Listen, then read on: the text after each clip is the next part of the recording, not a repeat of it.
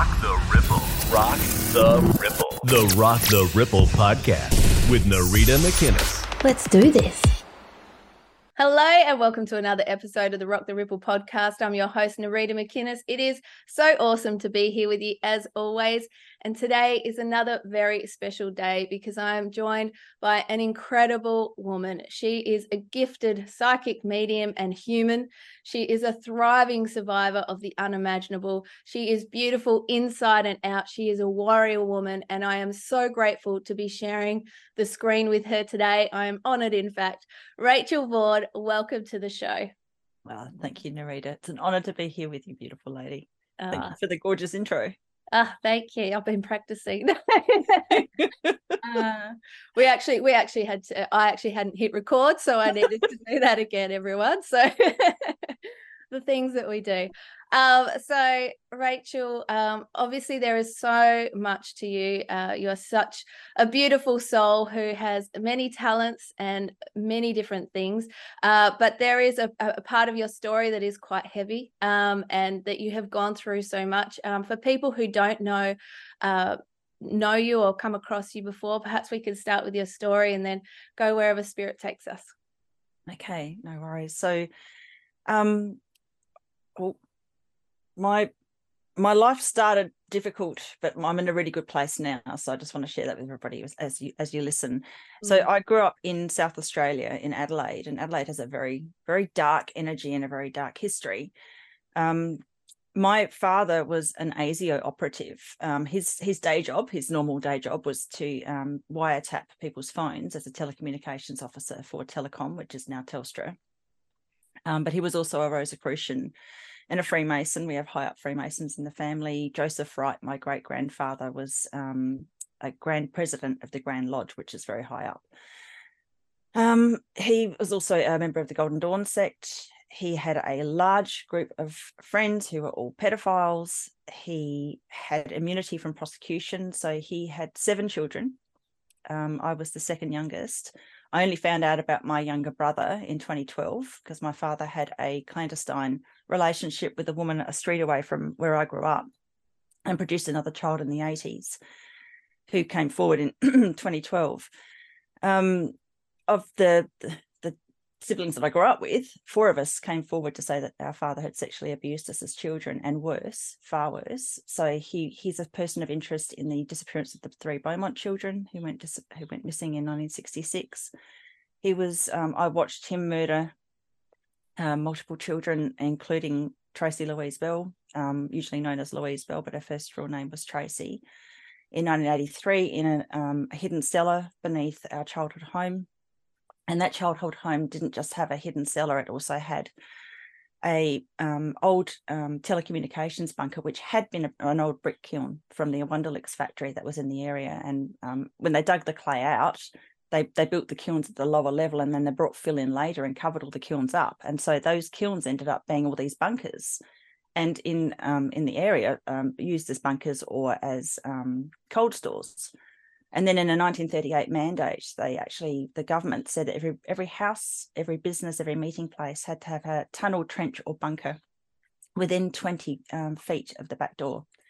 So everywhere in Adelaide ended up with this undersection because of that 1938 mandate. So then the bunkers in the area of Edwardstown, Glandore and surrounding suburbs where the Wonderlicks sort of factory sort of stretched out to, they ended up with these tunnels. So you've got this incredible underground sort of tunnel system plus bunkers, plus you've got the Telstra tunnels in the area that I was also trafficked through, which are very, very extensive. They're pretty much on every main street everywhere in Australia, and many, many side streets as well, main roads. And there's also the water tunnels. So in my area alone, where I grew up, I've been able to map the tunnel system, and I've put out a video on BitChute and Rumble in January of this year, basically showing all that evidence. As far as I know, it's the only time someone like myself who's spoken about things like satanic ritual abuse has actually been able to put out evidence of the abuses that I've experienced in my siblings. Like my brother and sister have got so many photographs, sort of photographic evidence, that I've also managed to put out in videos. So there's an enormous amount of evidence to prove that our father was involved in some very nefarious activities. The fact that he got away with abusing the four of us, four of his seven children. And, you know, I know that those who haven't spoken up about the abuse, I know that they were abused because I witnessed it. So, you know, the fact that nothing's been done is it's just horrific. It's ridiculous. I went through every government department you could possibly go through and complained to everyone you could possibly complain to. And then in 2017, he was being investigated, but he died, which is very convenient. And then, you know, you can't convict a corpse. So nothing happened after that. So that's when I started to sort of go out and speak out publicly. I had been speaking out on social media previous to that, but then I started to give interviews, because you just can't let people get away with this, because I know I'm a very strong individual and I just keep pushing and pushing and pushing. But there are so many people that I know who don't have that strength, who are too scared to speak out, who've contacted me, and God knows how many countless people that haven't contacted me, who are being abused in the system. And of course, the system continues because now it's state sanctioned kidnapping in a different way. It's very out there with the Department of Child Protection. Mm. So, you know, my father was a kidnapper back when he was being protected by police and the government. But now it's right out there, and it's just part of what the government does. It's disgusting, and it can't continue. I don't think it's going to continue for too much longer. I think the tide's turned. Mm. Well, with someone like yourself and the many people that are speaking out about this all over the world, I've listened to so many testimonies from so many different people who are no way in contact, and their stories are so similar. And so being, you know, you can't sort of make this stuff up. This stuff is happening. And I think for a lot of people, it's the cognitive dissonance. You know, it's not being able to look at that. And I often think, well, imagine what it is like going through it. And so the fact that you speak out and you keep doing what you're doing, it's just so incredible. And you've gone through so much, like that some people can't even fathom, really.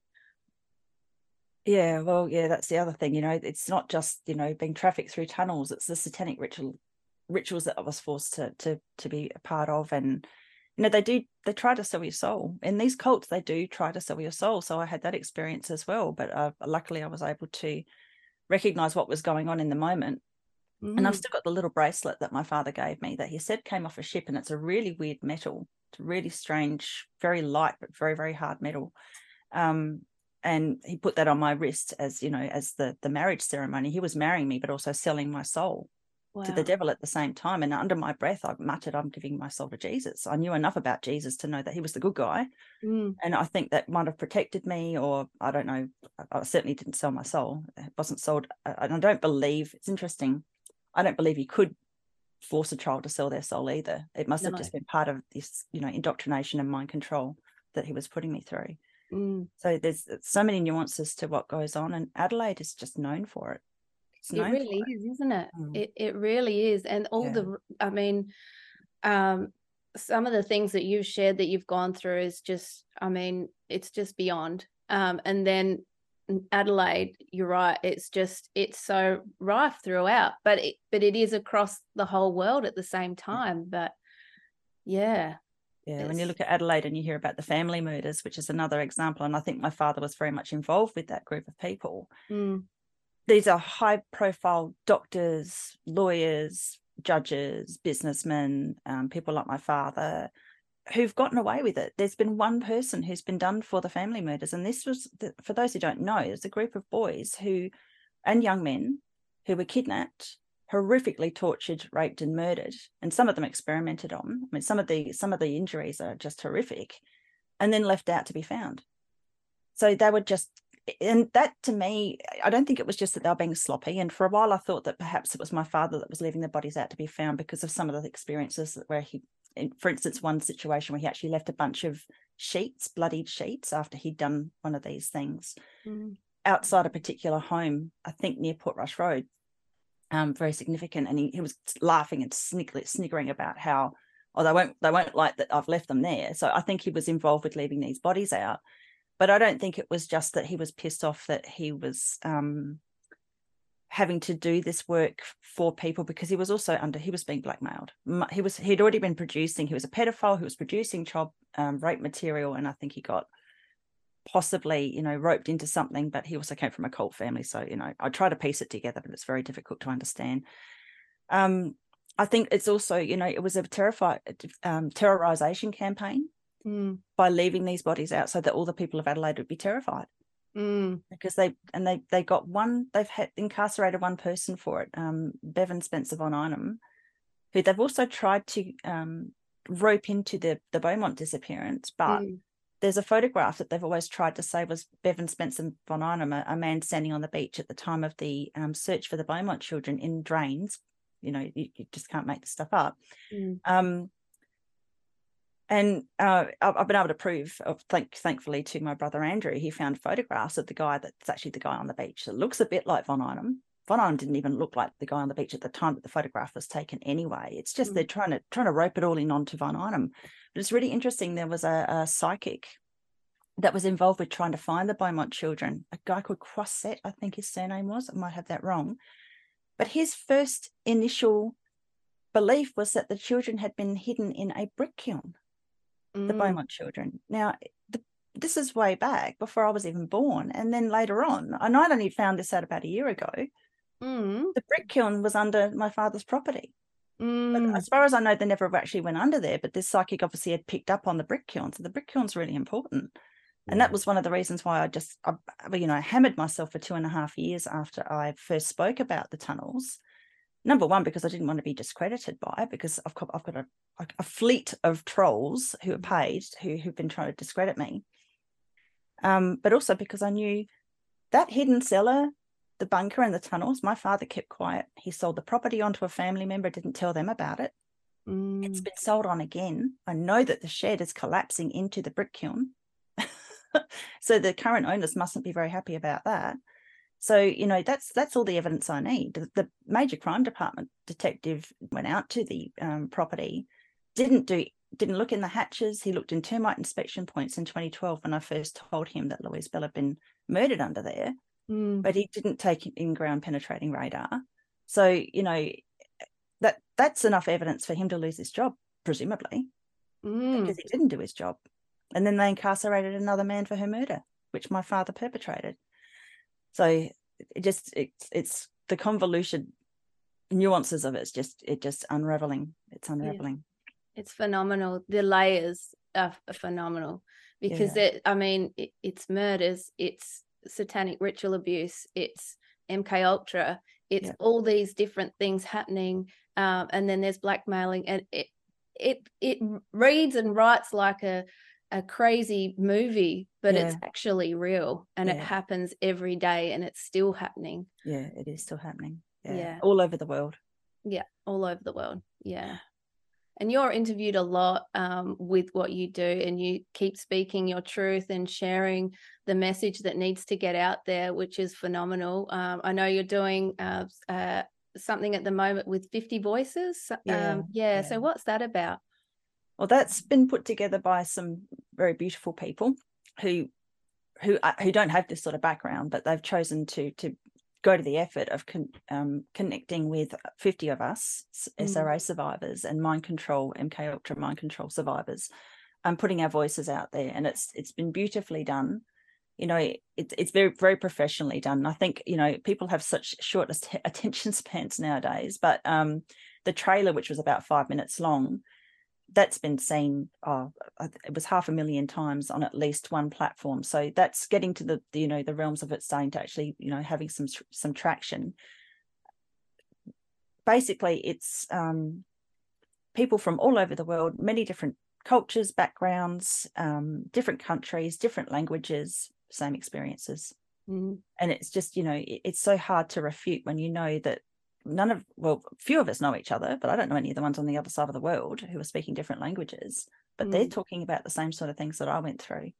Yeah. So it's difficult to refute when you have so many people. And that number 50, that's only those of us who've actually spoken out.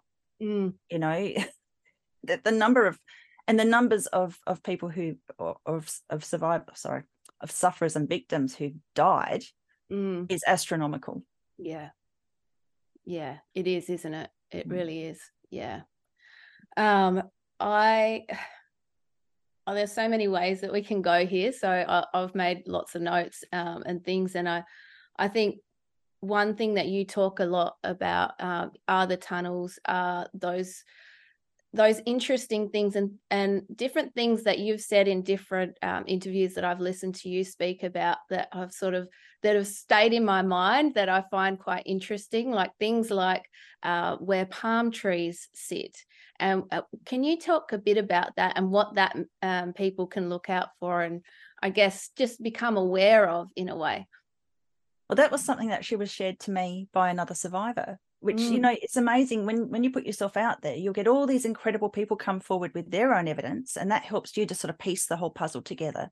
So someone came forward to me to say, did you realize that the palm trees are, actually it was two people, the palm trees are a symbol that these people use. So that's why you've got palm trees all over Epstein Island. It's a symbol for them. It's their, another person pointed out that the root ball of a palm is about 18 inches. Depending on the palm tree. So they don't interfere with underground structures, but they're a symbol for underground structures. Right. So, and once I realized that, I mean, we had a yucca palm in the front yard of my house, right next to the underground cellar, right next to it. So within a couple of feet. So that was my father putting up the sign. And it's really interesting that that house now has a red painted door. It had a red painted door at the time it was sold, just after I went public with the ITNJ. That house got sold.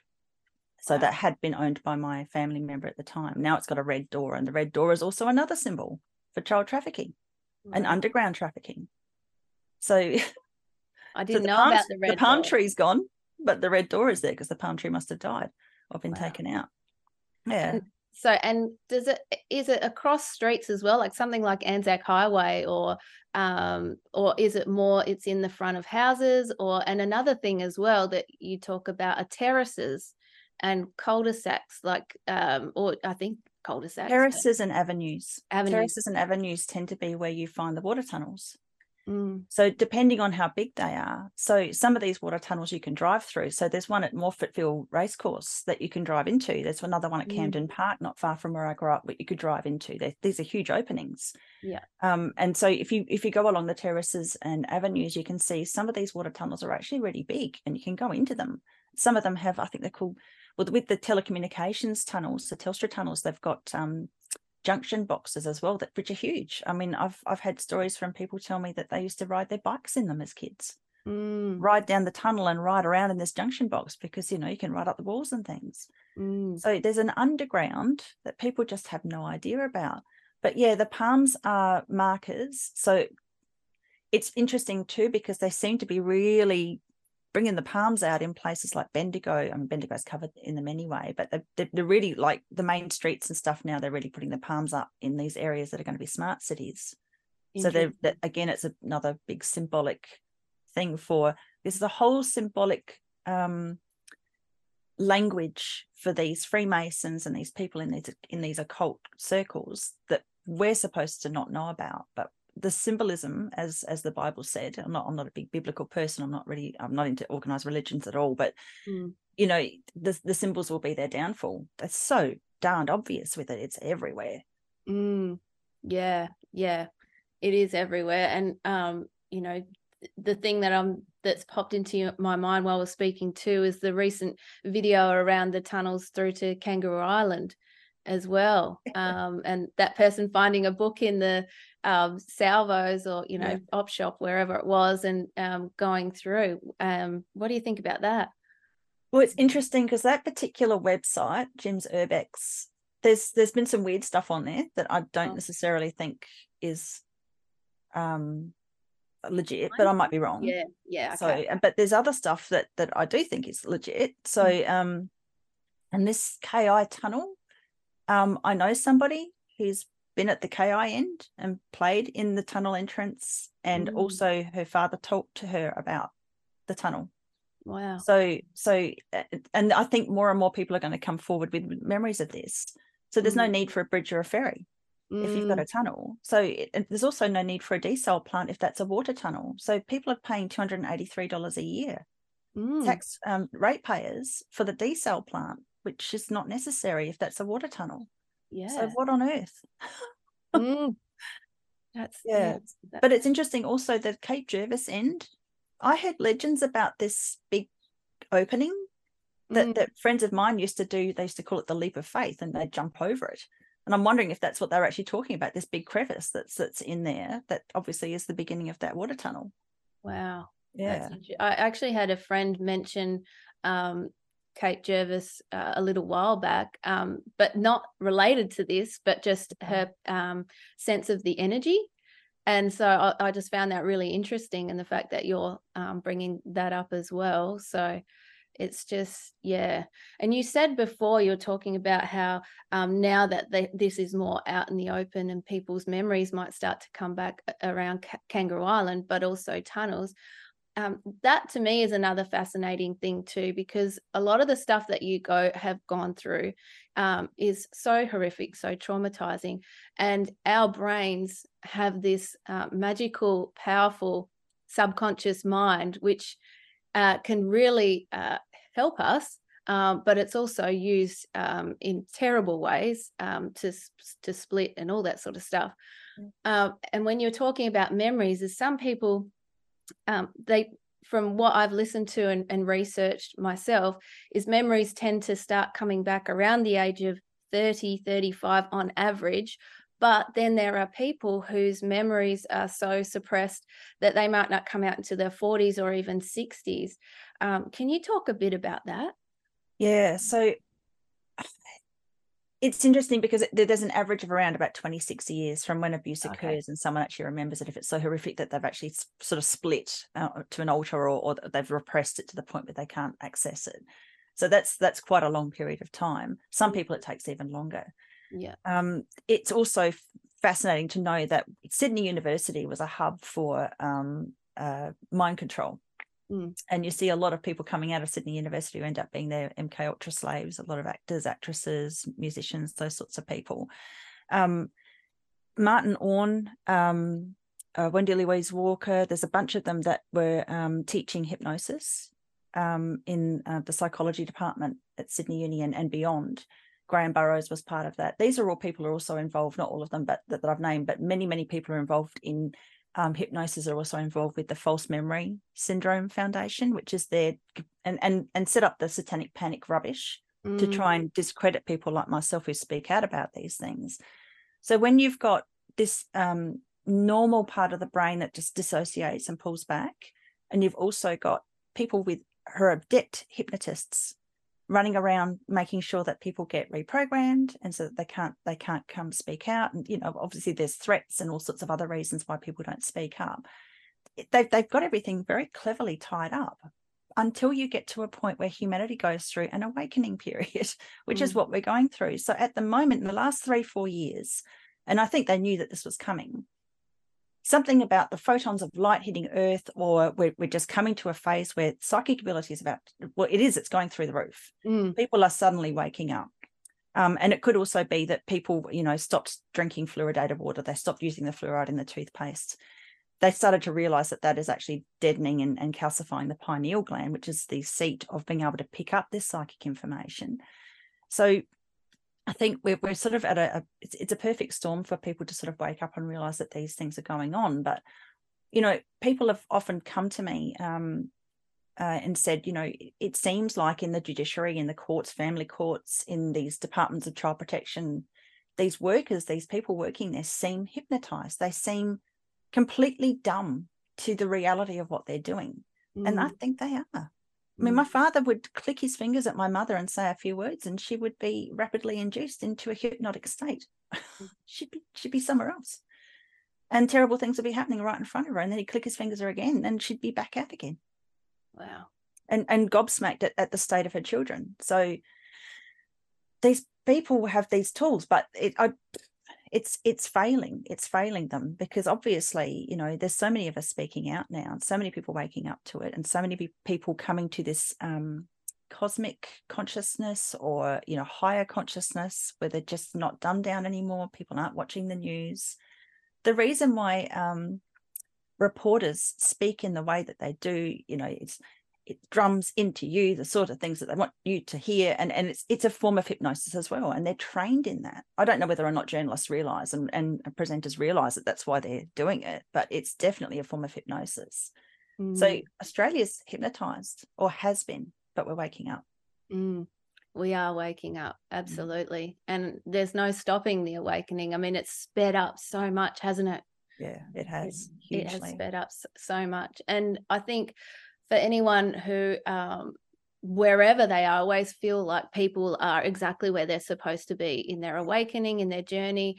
And, you know, if this is something that you're hearing for the first time, just to be really gentle on yourself and to know and be okay with that. You're doing great, and you came here for this time. You chose here to be this time. I mean, it is crazy. It's like Mother Earth is giving birth, and there's so much coming to the surface. The light is being shone on the darkness of the stuff that's been there the whole time.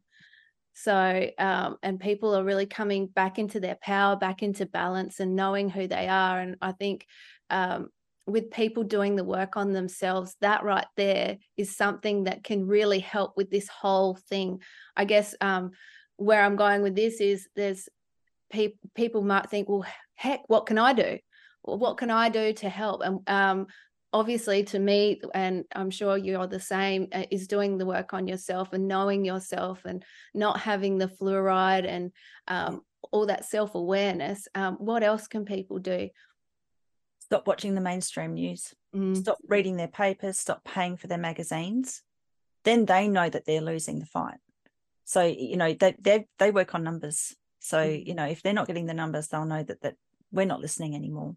Do your best to gently inform the people around you that you love as best you can. And this is the thing with cognitive dissonance, as you said before, you know, you can't break through that shell if they don't want to know. So you just got to do it as best you can. And I guess another important thing is community, creating your own community of people who are like-minded, who do understand what's really going on, because that's of great benefit to you, because then you can have food co-ops and education co-ops. And we've got to get away from, we need to completely transform and change the way the judiciary works, education system works, the medicine system works. There's so many areas of food. Food has to not be this, you know, processed rubbish that people are eating. People need to grow their own food again. We all need to have chickens in the backyard. These are the things that we all need to be doing again, and producing our own food.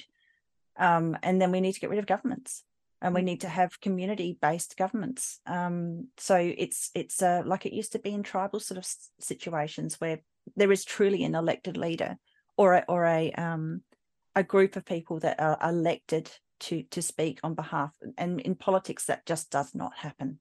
It's either that the elections are dodgy, they use the wrong sort of software, you know, we've seen all this in America, or they count it the way they want to count it. And they put, you know, I think most of the politicians in Australia are placed there. They come from cult families. There's one from my own family. So, you know, it's always the way. They just set it up. So I actually think we're moving towards smaller communities working together and living together, because, again, that's another way that you can always root out a pedophile, because when people all know each other and they all watch each other's behaviour, if one person's abusing, other people will recognise it, and then they get ousted, or whatever's supposed to happen happens to them. You've got to weed out the cancer. Yeah, absolutely. What can people, I mean, I know there's a lot of stories that are coming up, even just in Adelaide recently on your Telegram channel you shared. I think it was in Adelaide. I've forgotten the guy's name now, but there's stories. He's working in a childcare place, and just horrific number of counts. I think it was 91 counts of abuse. Ashley Griffith.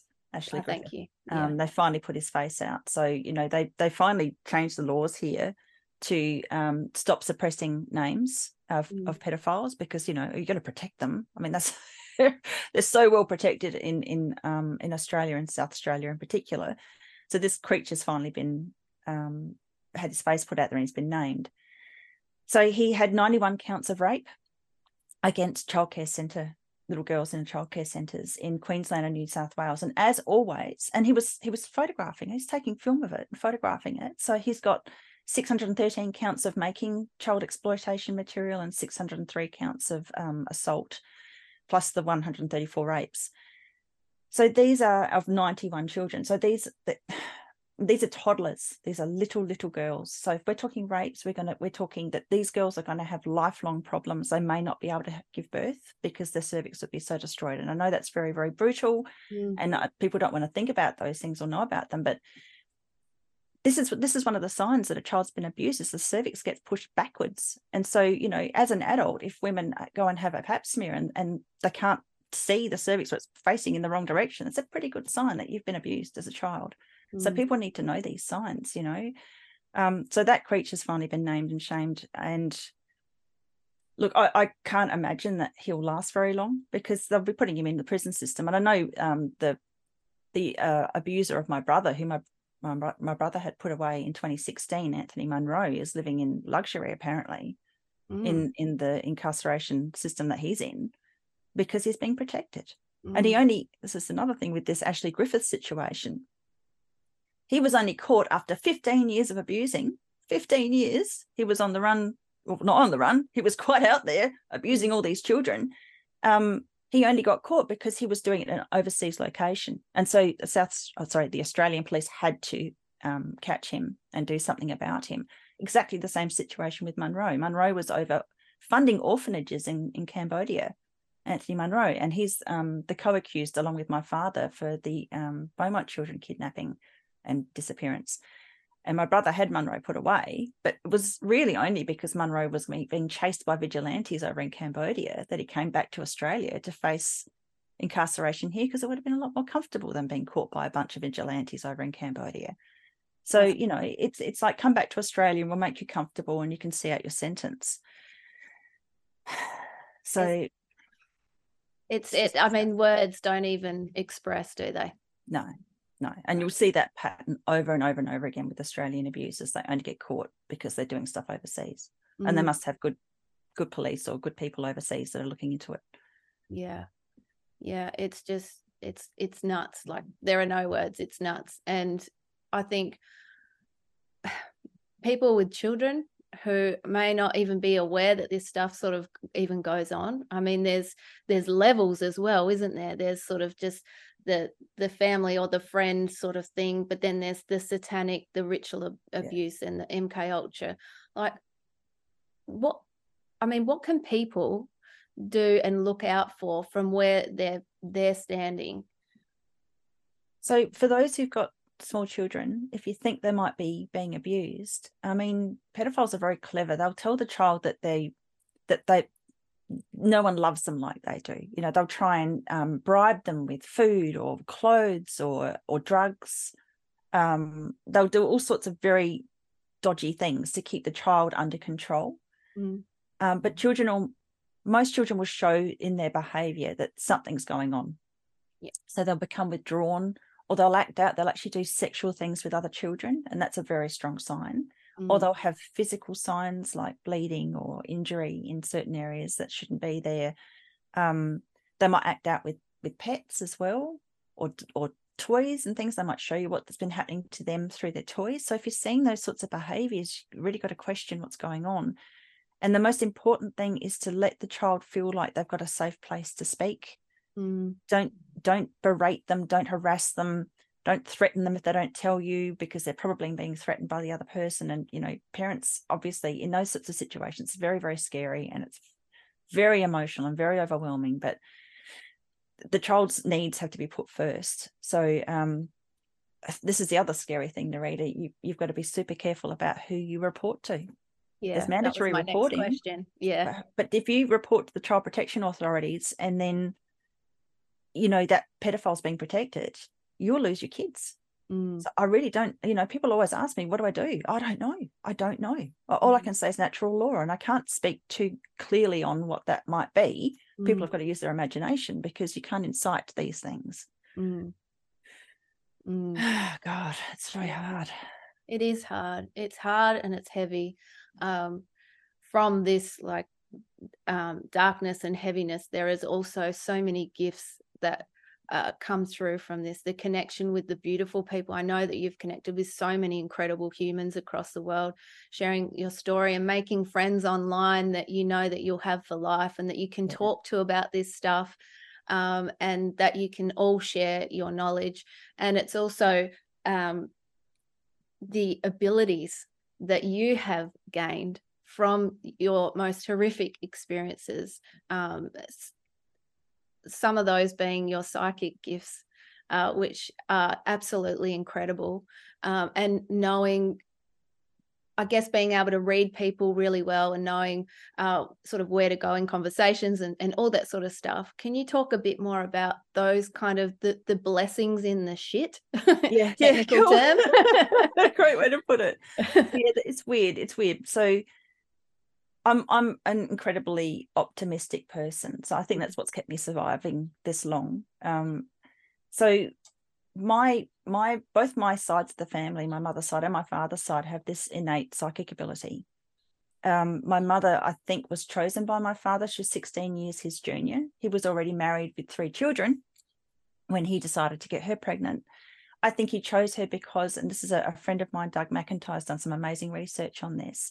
The Nazis knew that hazel-eyed, particularly green-eyed, hazel-eyed people, it's called central heterochromia when you have hazel eyes. Heterochromia is, or 4 heterochromia is when you have 1 green eye and 1 blue eye, or 1 green eye and 1 brown eye. Central heterochromia is when you have, say, a green eye with a brown around the pupil. And it's called hazel eyes, and it's supposedly so ordinary, but it's roughly 1 in 200 in some statistics, and it's actually much, much lower in on a worldwide level. Number of people actually have hazel eyes, particularly when they're green-eyed and they have a Celtic background. You have an innate psychic ability. So the Hindus believe that anybody with multiple different colors in their eyes had a connection to God and an ability to see the future. So the Nazis are fascinated by this, and so they were abusing and mind controlling a lot of people with this heterochromia and central heterochromia. And when you look at Hollywood and you look at the music industry, the number of people with either full or central heterochromia is extremely off the charts, considering what a small population it is that has it. Almost all of the people in Hollywood have this.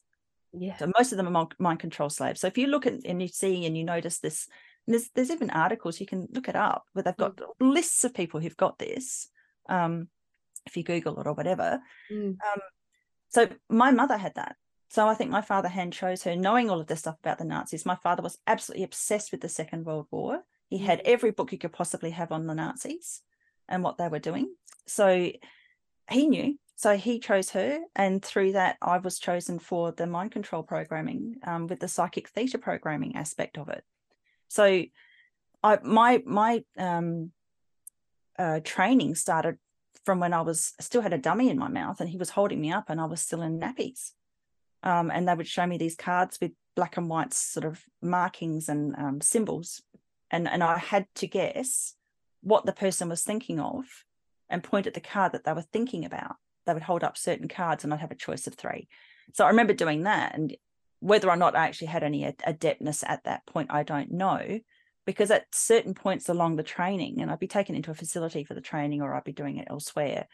And even just in the back of the car, my father would ask me what a certain person's soul color might be. So I pick up on auras, but I can pick it up remotely. I don't have to be with the person. I can just get a name. So they would tell me in the facility that, oh, you can do this because you've done it before. And I'd be in a sort of a trance state or a hypnotic state, and I'd believe them. And then I'd start to do whatever it is that they told me I could do, and I would have that ability. But my father told me years later, we just told you could do those things. You believed us, and then you expressed that ability. Wow. So, mind over matter is a pretty powerful thing, or mind over soul, I guess is probably the way you describe it. But yeah, I've managed to turn that around. So I refuse to let my life be some, nightmare story. I've turned it around. I'm actually very happy. I would describe myself as fulfilled, because I've done what I needed to do when I came here. I've actually gone past that. I survived enough to tell my story. I've provided the evidence now. Now I can actually do what my joy is, which is the psychic work. And there's something so beautiful. I mean, you spoke about something before, off camera, to teach people to do things, and then they have this ability to sort of pick it up, and it's something that's people would think is very unusual, or they're incapable of doing, but they are very capable of doing. So you're gifted too, but you wouldn't know unless you sort of tried it out. Yeah. So I teach people how to read auras, how to identify ley lines. That's one of my greatest joys at the moment, is that I've been seeing these tunnels, and tunnel girl, these energetic tunnels through nature for probably a bit over 10 years, not really knowing what to do with it. But now I'm actually teaching people how to recognize them and how to find them. And where these ley lines cross over, you get these big portals, and you get this incredible energy in these big portals. And it's interesting, I've just been reading a book by Alfred Watkins, who's supposed to be like the number one guy on ley lines. This is a 1925 book, so this is the book. And I've only a little way in, but he's talking about how, along these ley lines, there's all these particular monoliths, these big rocks that have been etched and marked. It's obviously there for sacrifice on, because there's the way the marks, and this is in England. So they were still practicing human sacrifice in England, well, whenever these monoliths were created. I mean, I guess their history goes back a couple of thousand years at least. So, human sacrifice, even in English culture, was still happening, a couple of thousand years ago or sooner. So it's, this is the thing, people don't recognize that with ritual abuse, it's been happening for eons on Earth in just about every culture. And just about every culture that has a great deal of technology too, which is really disturbing. So just to think it just stopped one day is irrational. Yeah. But to get back to what you're saying, humans have so many innate abilities that have been dumbed down, and psychology is the number one reason for that. And that's why it was created, I believe, to dumb down. And that's not to attack, psychologists, because the therapy part, the being able to speak to somebody part's very important. But the diagnosis part, I disagree with. Things like schizophrenia, that's a highly psychic person who's clairaudient, who can hear demonic voices telling them to do things. It's not an illness. It's something that they need to be protected. They need to learn protection modalities so that those things don't happen to them anymore. I think when you saying that, is it Jerry Marzinski? Thank you. I can never say his last name. I've listened to a lot of his work, and he worked in the schizophrenic ward in America, which is massive. Like, I think he said around 30,000 people, which is just nuts. And he told some stories that, can really rock you to your core, because he was in those situations. But just the fact that with the studies and the research that he did, and he was able to work with people to see that they were both having the same experiences, and they were seeing the same things, and they were hearing the same things. And, and like the multiple personality, schizophrenia, those sort of things, like there wasn't all, you would think if it's multiple, or you're hearing different voices, that you would have like a joyful one and a happy one and this and that, but they were all of the same caliber. And, there was one time when he talked about these two people going out and just having the same experience. I think they might have taken the same drug or something like that, and basically seeing the same things, but one started before the other. And so it's the metaphysical world, the multidimensional world is very real as well. We can't see it with our two eyes. So I think that plays into it as well, don't you think? If people find it difficult to believe that we live in a multidimensional world, they just need to look at the electromagnetic spectrum and how incredibly vast it is, and how tiny little fraction that we can see, which is the rainbow colors and white light. So it's obvious. I mean, if you go into quantum physics and physics in general, you'll get a bit of an idea that obviously there's a lot of things that we can't visually see that exist in the world, like gases. We can't see them, but they exist. So people just need to get their head around it. But Jerry Marzinski's done some amazing work, because these entities that people tend to hear, I don't trust clairaudience. I shut down my clairaudience side where you can hear otherworldly entities from quite early on. I reckon I shut it down when I was about a teenager, because I used to be taken to rituals because I was so psychic. I was used as a medium to communicate with the demonic entities they were calling up. And you know, that's terrifying. That's terrifying for anybody. They couldn't do it. They knew that these things were present because I would tell them what was coming up, and what they were trying to call up was, you know, and these are higher order things that they're trying to call up too, not just little, you know, minor demonic entities. So that the sound of those things is just off the charts terrifying. So I shut down the clairaudience side, and I've always had a feeling or a belief that the audible channels they tend to be dark, especially when you hear about schizophrenics. They don't tend to necessarily have visual information that comes through. It's mostly auditory. So I always warn people, if you hear anything, take it with a pinch of salt, because it could be something dark. And, you know, obviously if it's telling you to do bad things and to hurt people or hurt yourself, it's definitely dark, and you need to cleanse yourself from it. Yeah.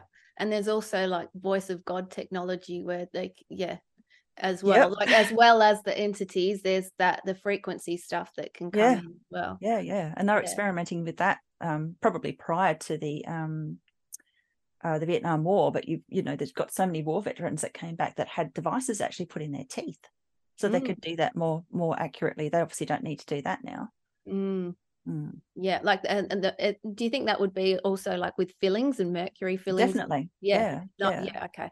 And these poor veterans were saying that they put stuff, you know, I can hear it in my head, and they'd just be relegated as crazy, end up on the streets. Well, now it's a well-known fact. It's not a conspiracy. They were doing that. It's so nuts. And so many questions, so many places to go. Going back to the portals, because this is some work that I've experienced with you directly, which has just been phenomenal, and so grateful for it. I see portals everywhere now. And once it opens up, it's like, wow. It's just awesome. And I think, you know, like to balance out like the heavy, like to know, like the portals are so powerful. And where they come in and they converge, and what I guess for people to know and have in their heart is any tool can be used for good or evil. Any tool. Exactly. So the portals can be used for rituals, or they can be used for creating the most amazing as well. And as human beings, we're creator beings. We have the power within us to create anything that we want to create. And so when we're stepping into portals, we go in with the right intention, and protect ourselves if we feel we need to, and we connect with Mother Earth, and we connect with nature around us. That right there puts us in a really good position to really raise the vibration, not only of ourselves but the whole entire planet, because it always ripples out, doesn't it? It does. Yeah. Thank you for saying this, because I talked about this a little bit in the interview with Emma Catherine on her Imagination podcast. It's so important for people to know. So when I was started to sort of recognize these ley lines and portals in nature, I didn't really know why it kept showing itself to me, and why it was so painfully obvious to me, and I was absolutely fascinated by it. And the interesting thing with these ley lines, so ley lines are like the soul meridians, and the portals are like the chakras of the earth. And the earth has many of them. And, you know, if you try and look up ley lines, you get very little information. You know, I found a couple of books, you know, and you know, it's very difficult to find information on it. So Alfred Watkins was doing his studies in the 1920s and put his book out in 25. And he couldn't find any information prior to that either. So we knew that ley lines existed, and we knew that all these monoliths and churches and powerful places like Stonehenge had been built on these ley lines, but people didn't really understand that the knowledge of why had been lost. So if you look at places like Stonehenge, the Oracle of Delphi, the Vatican, the Washington Monument, they all have these massive circles around them. Now, those circles are the the boundaries of these enormous portals in those locations. They're particularly large. The ley line sort of crossover nexus points where I've been doing my photographic research, and these things show up on photographs, people, so it's visual, you can see it. They're smaller. What happens is the darker entities, cabal, they build their stadiums and their other monoliths, like the Washington Monument, the Vatican, in those spaces, so that they can call out dark entities, because these portals and ley lines are multidimensional. So they're fifth dimensional spaces within which the doorways to all the other dimensions are accessible. And that's why they do their rituals in these creepy places. And they're only creepy because of the way that they've manipulated them, because those doorways are there. So they will kill a child or kill an animal or whatever they want to do to open a portal, to open a doorway, and let these entities in, and then they can try and co-opt them, get the entity to take over their body if they want to have more power, those sorts of things. So that's what these really dark-souled humans do. What we need to do, and it's interesting because as I was doing the course, I've only taught the course 3 times now. I'm coming up for another one in November. I'm thinking, why do I need to show people this? What am I trying to teach them? And I finally understood that it was because there's been so many of these situations where people all across the world have all done a prayer together at the same time. We've even got special dates where people all go to church on the same day, rah, rah, rah. What we actually need to be doing is having these prayer lifting up the frequency of the earth type circles, but we need to all congregate in these spaces, in these portals, in these ley lines, with protection around us, to counter what the dark souls have been doing on this earth for so long. That is a key that needs to be known and needs to be worked on. Apart from all the other 5 things that I said, we've got to change everything. We've got to do that as well, because the earth's soul has been dirtied, sullied, co-opted for too long. We need to reverse that as well. So there's so many things we need to do, but it is important. Absolutely. And you're right. There are, that's one thing of the many. But, once you start becoming aware of these things, awareness is key, because when we're aware, like, you can't become unaware. Once things are seen, they're no longer unseen, and your heart expands, your compassion expands, and you can, like the fact that I see all these portals everywhere, like I'm seeing people's auras and things like that. It's so powerful. And I think it's, testament to you I just think you're phenomenal. And the way that you show people how to stand in their power and to see the gifts within that we all have, the innate gifts that we all have. And for us to know that, there are so many things that we can do. We can stop watching the news. We can stop the fluoride. We can live toxin free. There's many of us who talk to the plants and the trees and the animals. I've always had a fascination with trees my whole life. I just love them. All those sorts of things. And speaking to people who are open to listening, just all those kind of things all make such a difference. Even if it feels small to you, imagine how much of a difference that would make all of us making those small little changes. 100%. And just on the trees, there's this wonderful movie called Fantastic Fungi. Unfortunately, it's on Netflix, but just ignore that and just go and watch it anyway. And in it, they show that, we've had these theories that trees try to compete with each other and crowd each other out so that they can get to the canopy and get to the sunlight. Well, in actual fact, the mycelium, which is a kind of fungus that grows under the earth and is actually like the telecommunications center for all plants, they all connect with each other through the mycelium. And this is why going out in nature is so important. If you want to raise your energy, just going out in nature, mycelium has the same effect on your aura as in repairing the aura and repairing the soul system as going to the ocean does. So you see a dog at the ocean going spastic because it feels so happy. Nature, mycelium does the same thing. But the trees actually feed each other through the mycelium as well, which is so beautiful. So we've always had this belief, the plants are all trying to outcompete each other. No, they're not. They're feeding each other. They did testing. You see it in the film where they gave radioactive isotopes to one tree, and shaded another tree So the tree that wasn't getting any sun couldn't feed itself. Well, the radioactive isotopes from the other tree were feeding through to the tree that couldn't feed itself. They were feeding each other. So they're conscious. They're beautiful, conscious, living, they're aware of us. It makes me cry now when I see trees being cut down, because I just think, oh my God. Yeah. It's horrible. What a horrible predatory life we have to live, because we have to eat to survive and we have to use resources to survive. But in older cultures, we might have actually blessed the tree first, taken the animal's life in the gentlest way possible, tried to bless them and thank them and show gratitude. And those things, I think, are coming back. We're going to be doing those things again, because we do need to eat. And I feel guilty even pulling vegetables out of my garden now. But if you bless them and you thank them, it makes a difference. Yeah, it absolutely does. It absolutely does. And I think, the trees are beautiful. And I'd heard that. I haven't watched the movie, but I've heard that, how the trees communicate with each other and feed each other underground. And I had a friend that was building a house, and she goes, I feel terrible. We have to cut down a tree.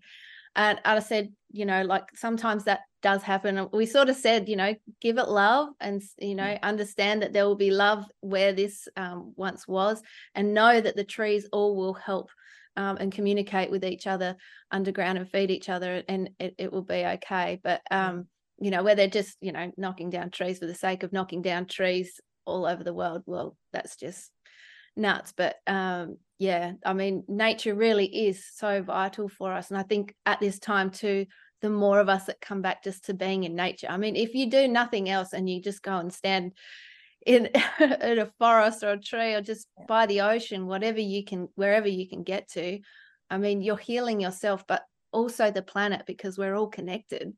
Yeah, exactly. Yeah. It's a beautiful thing. And people don't realize that the aura, so your soul is your aura, and the soul uses the body like a puppet. So the chakras and meridians are where the soul energy comes into the body and operates it. And that's why when someone's soul leaves the body, it can be in a comatose state and it doesn't really function. It's just sort of kind of there, big lump of meat. The aura itself, or the soul system, it can get perforated. It's like it's got a skin around the outer edge, and that can become permeated, and energies can be lost. So going out into nature, going to places like the ocean, large bodies of water, because of the negative ions coming off moving water, it can actually repair the soul system. So people don't think about the health of their soul, the health of their aura. They don't worry about those things. That's another thing that people need to take into consideration. It's really important. And sound resonance is another really good way to protect and cleanse and clear the auric system. So I use a tuning fork. It's brilliant. So 432 hertz is optimum.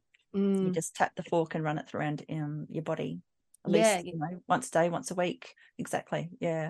With the intent, obviously, of cleansing yourself, and it works really well. And you bring up intent. I think that is the key to everything. Really, it's our intention. Sometimes we can be saying words, but the energy and the intention behind it are different. So it's becoming aware of what you're saying and putting out there, but also being intentional about things as well. If you're going to go out in nature, my intention is to call back any energy that I once lost. I picture it as this sort of like the aura, like sort of sometimes the pieces of the puzzle have been sucked. There's different pieces that have been sucked away. You can, if you're a visual person, visualize those puzzles coming back into you when you're in nature, and set that intention. Oh, that's beautiful. That's beautiful. Yeah. Visualization is so powerful. That's also the essence of alchemy.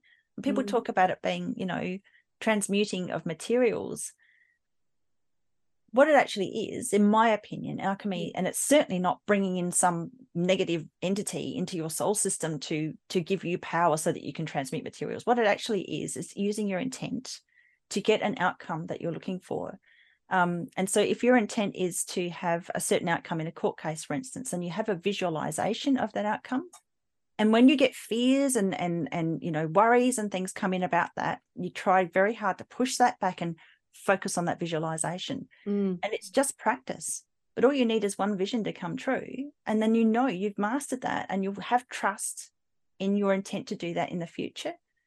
So it's interesting, people go on and on about alchemy being evil, but it's truly not. I think the essence of what Jesus Christ was teaching us, and I know a lot of people sort of question whether or not he existed and whether or not he's the crusted oil that comes from the pineal gland, and that could all be part of it as well. There was a transmutation of materials in his instance, and I do believe in telekinesis, very much so. But it's also because we're multidimensional. So you see these really freaky things that happen in poltergeist phenomena, where pebbles would come from the ceiling, or spoons, or weird objects would just appear out of nowhere, and that is basically pulling something from one dimension into another. So it could be a parallel dimension, or it could be one of the higher or lower dimensions. So that transmutation is also part of the alchemy, but it doesn't have to be some scary, terrifying, creepy thing that people fear. There's so much fear when it comes to psychic ability. And there's so much in the Bible that says you're not supposed to do this. And yet Jesus Christ said, follow in my footsteps and do what I did. So I'm coming up against that at the moment, because I've come out. I knew that there would be some pushback with coming out about as being a psychic, but it's interesting where it's come from. I've been surprised where it's actually come from. It's throughout my years of my life, I've been very blessed to connect with people with extreme abilities, and I've had my own experiences as well. And I think when people experience things firsthand, like it's a knowing. You can't go, oh no, that didn't happen. You might fob some things off, like when you see things in your peripheral, but you probably are, like, don't discount that. But the ability is there, and it's actually one of our superpowers. It's one of our gifts, and it's along with our intuition as well. And it helps build our intuition. And I think you said as well about trust as well. The more that we create, because we're creators. So if you set the intention, I loved what you said. If you're setting an intention to, maybe you want to create something, it could be as I'll say as simple as, but a book. Yeah. Maybe you see yourself as an author, and you're holding that book, and then you write that book, and it's not even a surprise because you did that. Would you say that's alchemy as well? That's exactly what it is. Yeah. That's the pure essence of manifestation and alchemy. It's transmuting a thought into reality. Yeah. And artists do it all the time. They have a vision in their head, and they draw the picture or paint the picture. It's the same thing. A thought into reality. That is the thing. And that's so cool, because I've often heard people say, like, things are created twice, first in the mind and then without. And so we're all alchemists, and we're doing it all the time, and we're not even giving ourselves any credit for the freaking amazing that we're creating in the world. Yeah, exactly. Yeah. So, this is the thing too. If we want to win this war against, dark forces that want to keep us all locked down and do these nasty things to us, we just have to have the intent that they're not going to win. Yes. Collectively, our intent is so much more powerful than their little piddly amount of intent to be, ultimate controllers, which they're never going to achieve that. It's just not going to happen. I've never seen that. I see part of my job is prediction. People call a psychic or want to see a psychic because they want to have some sort of understanding of what's going to happen in the future because of fears, and because, they want to feel safe. So prediction is a big thing that I do, and I have never, ever seen that they win this war, ever. And I'm human like everybody else, and I get fears too, and I wake up in the middle of the night, but it's always been shown to me, and I've always seen that it just dwindles away. But in this situation, unlike the Nazis, who were just then farmed out to other countries, that's not going to happen this time. They don't get to run away to other countries and just do what they were doing before. It's very, very different.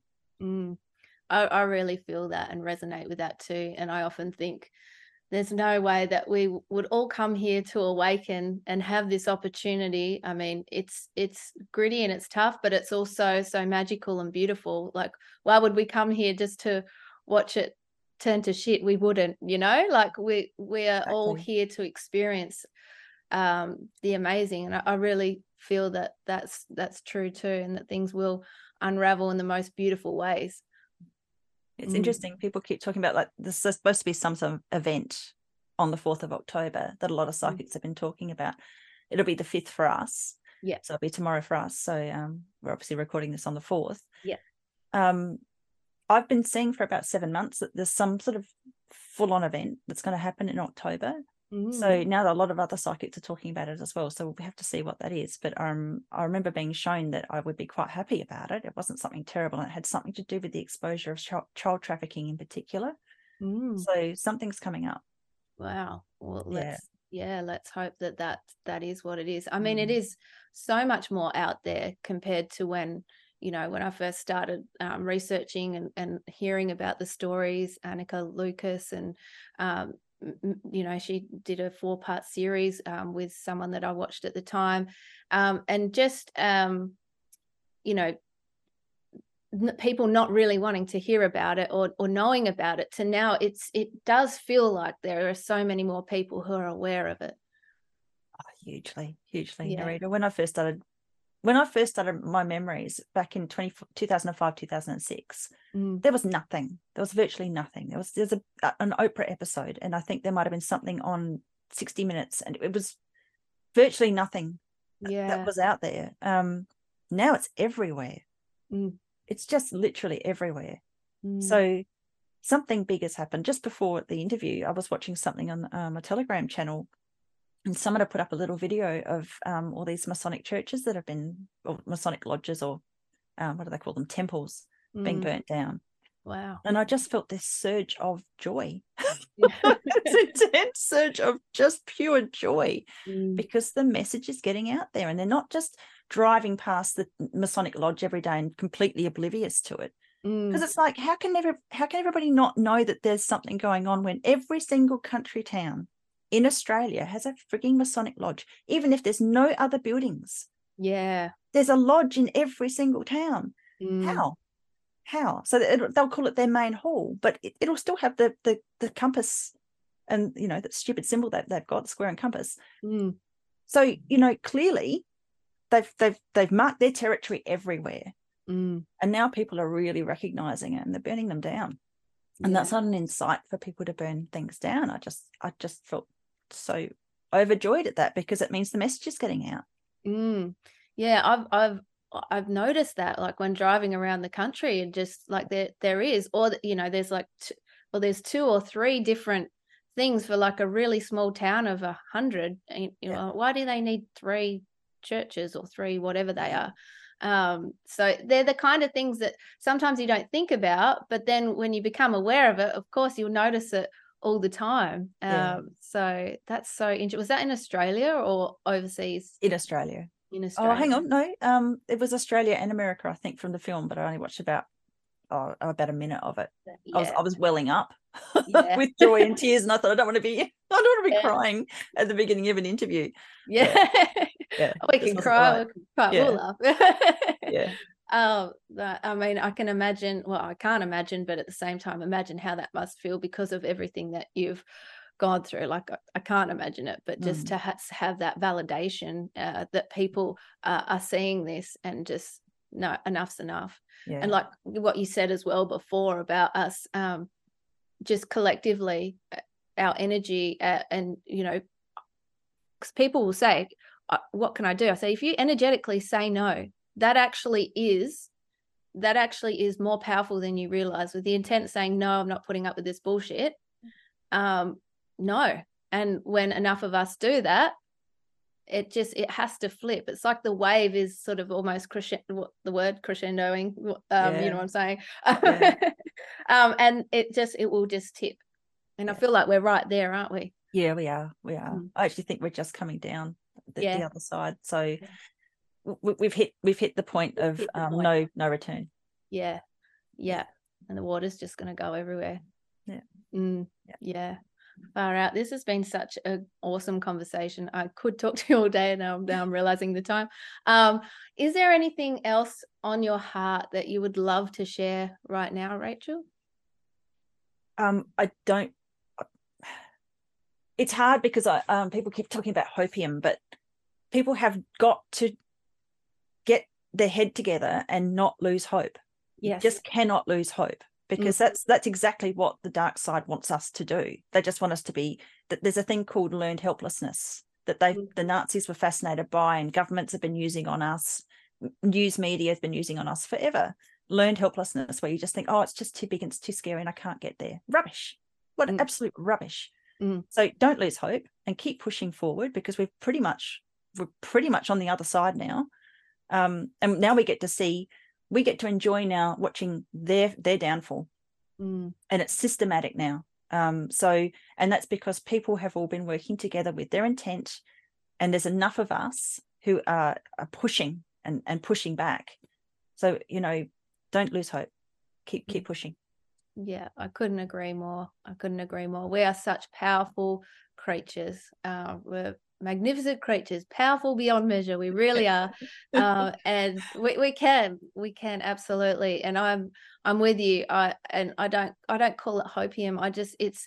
It's a feeling. It's just a knowing. And that doesn't mean we won't be faced with some shit along the way on this journey. But we've got this. We've got this. Exactly. Yeah. Oh, Rachel, thank you so much for taking the time to chat with me today. I'm so grateful and honored, like I said, to share the screen with you. You're such a beautiful, powerful soul, and I know great things are coming, and thanks again, and thank you to those people listening as well, for being here and holding space for Rachel and I while we'll hold space for each other. Rachel, just thank you again. Thank you, sweetheart. Same to you, darling. Thank you for what you're doing, because again, you're pushing back. Thanks, Rach.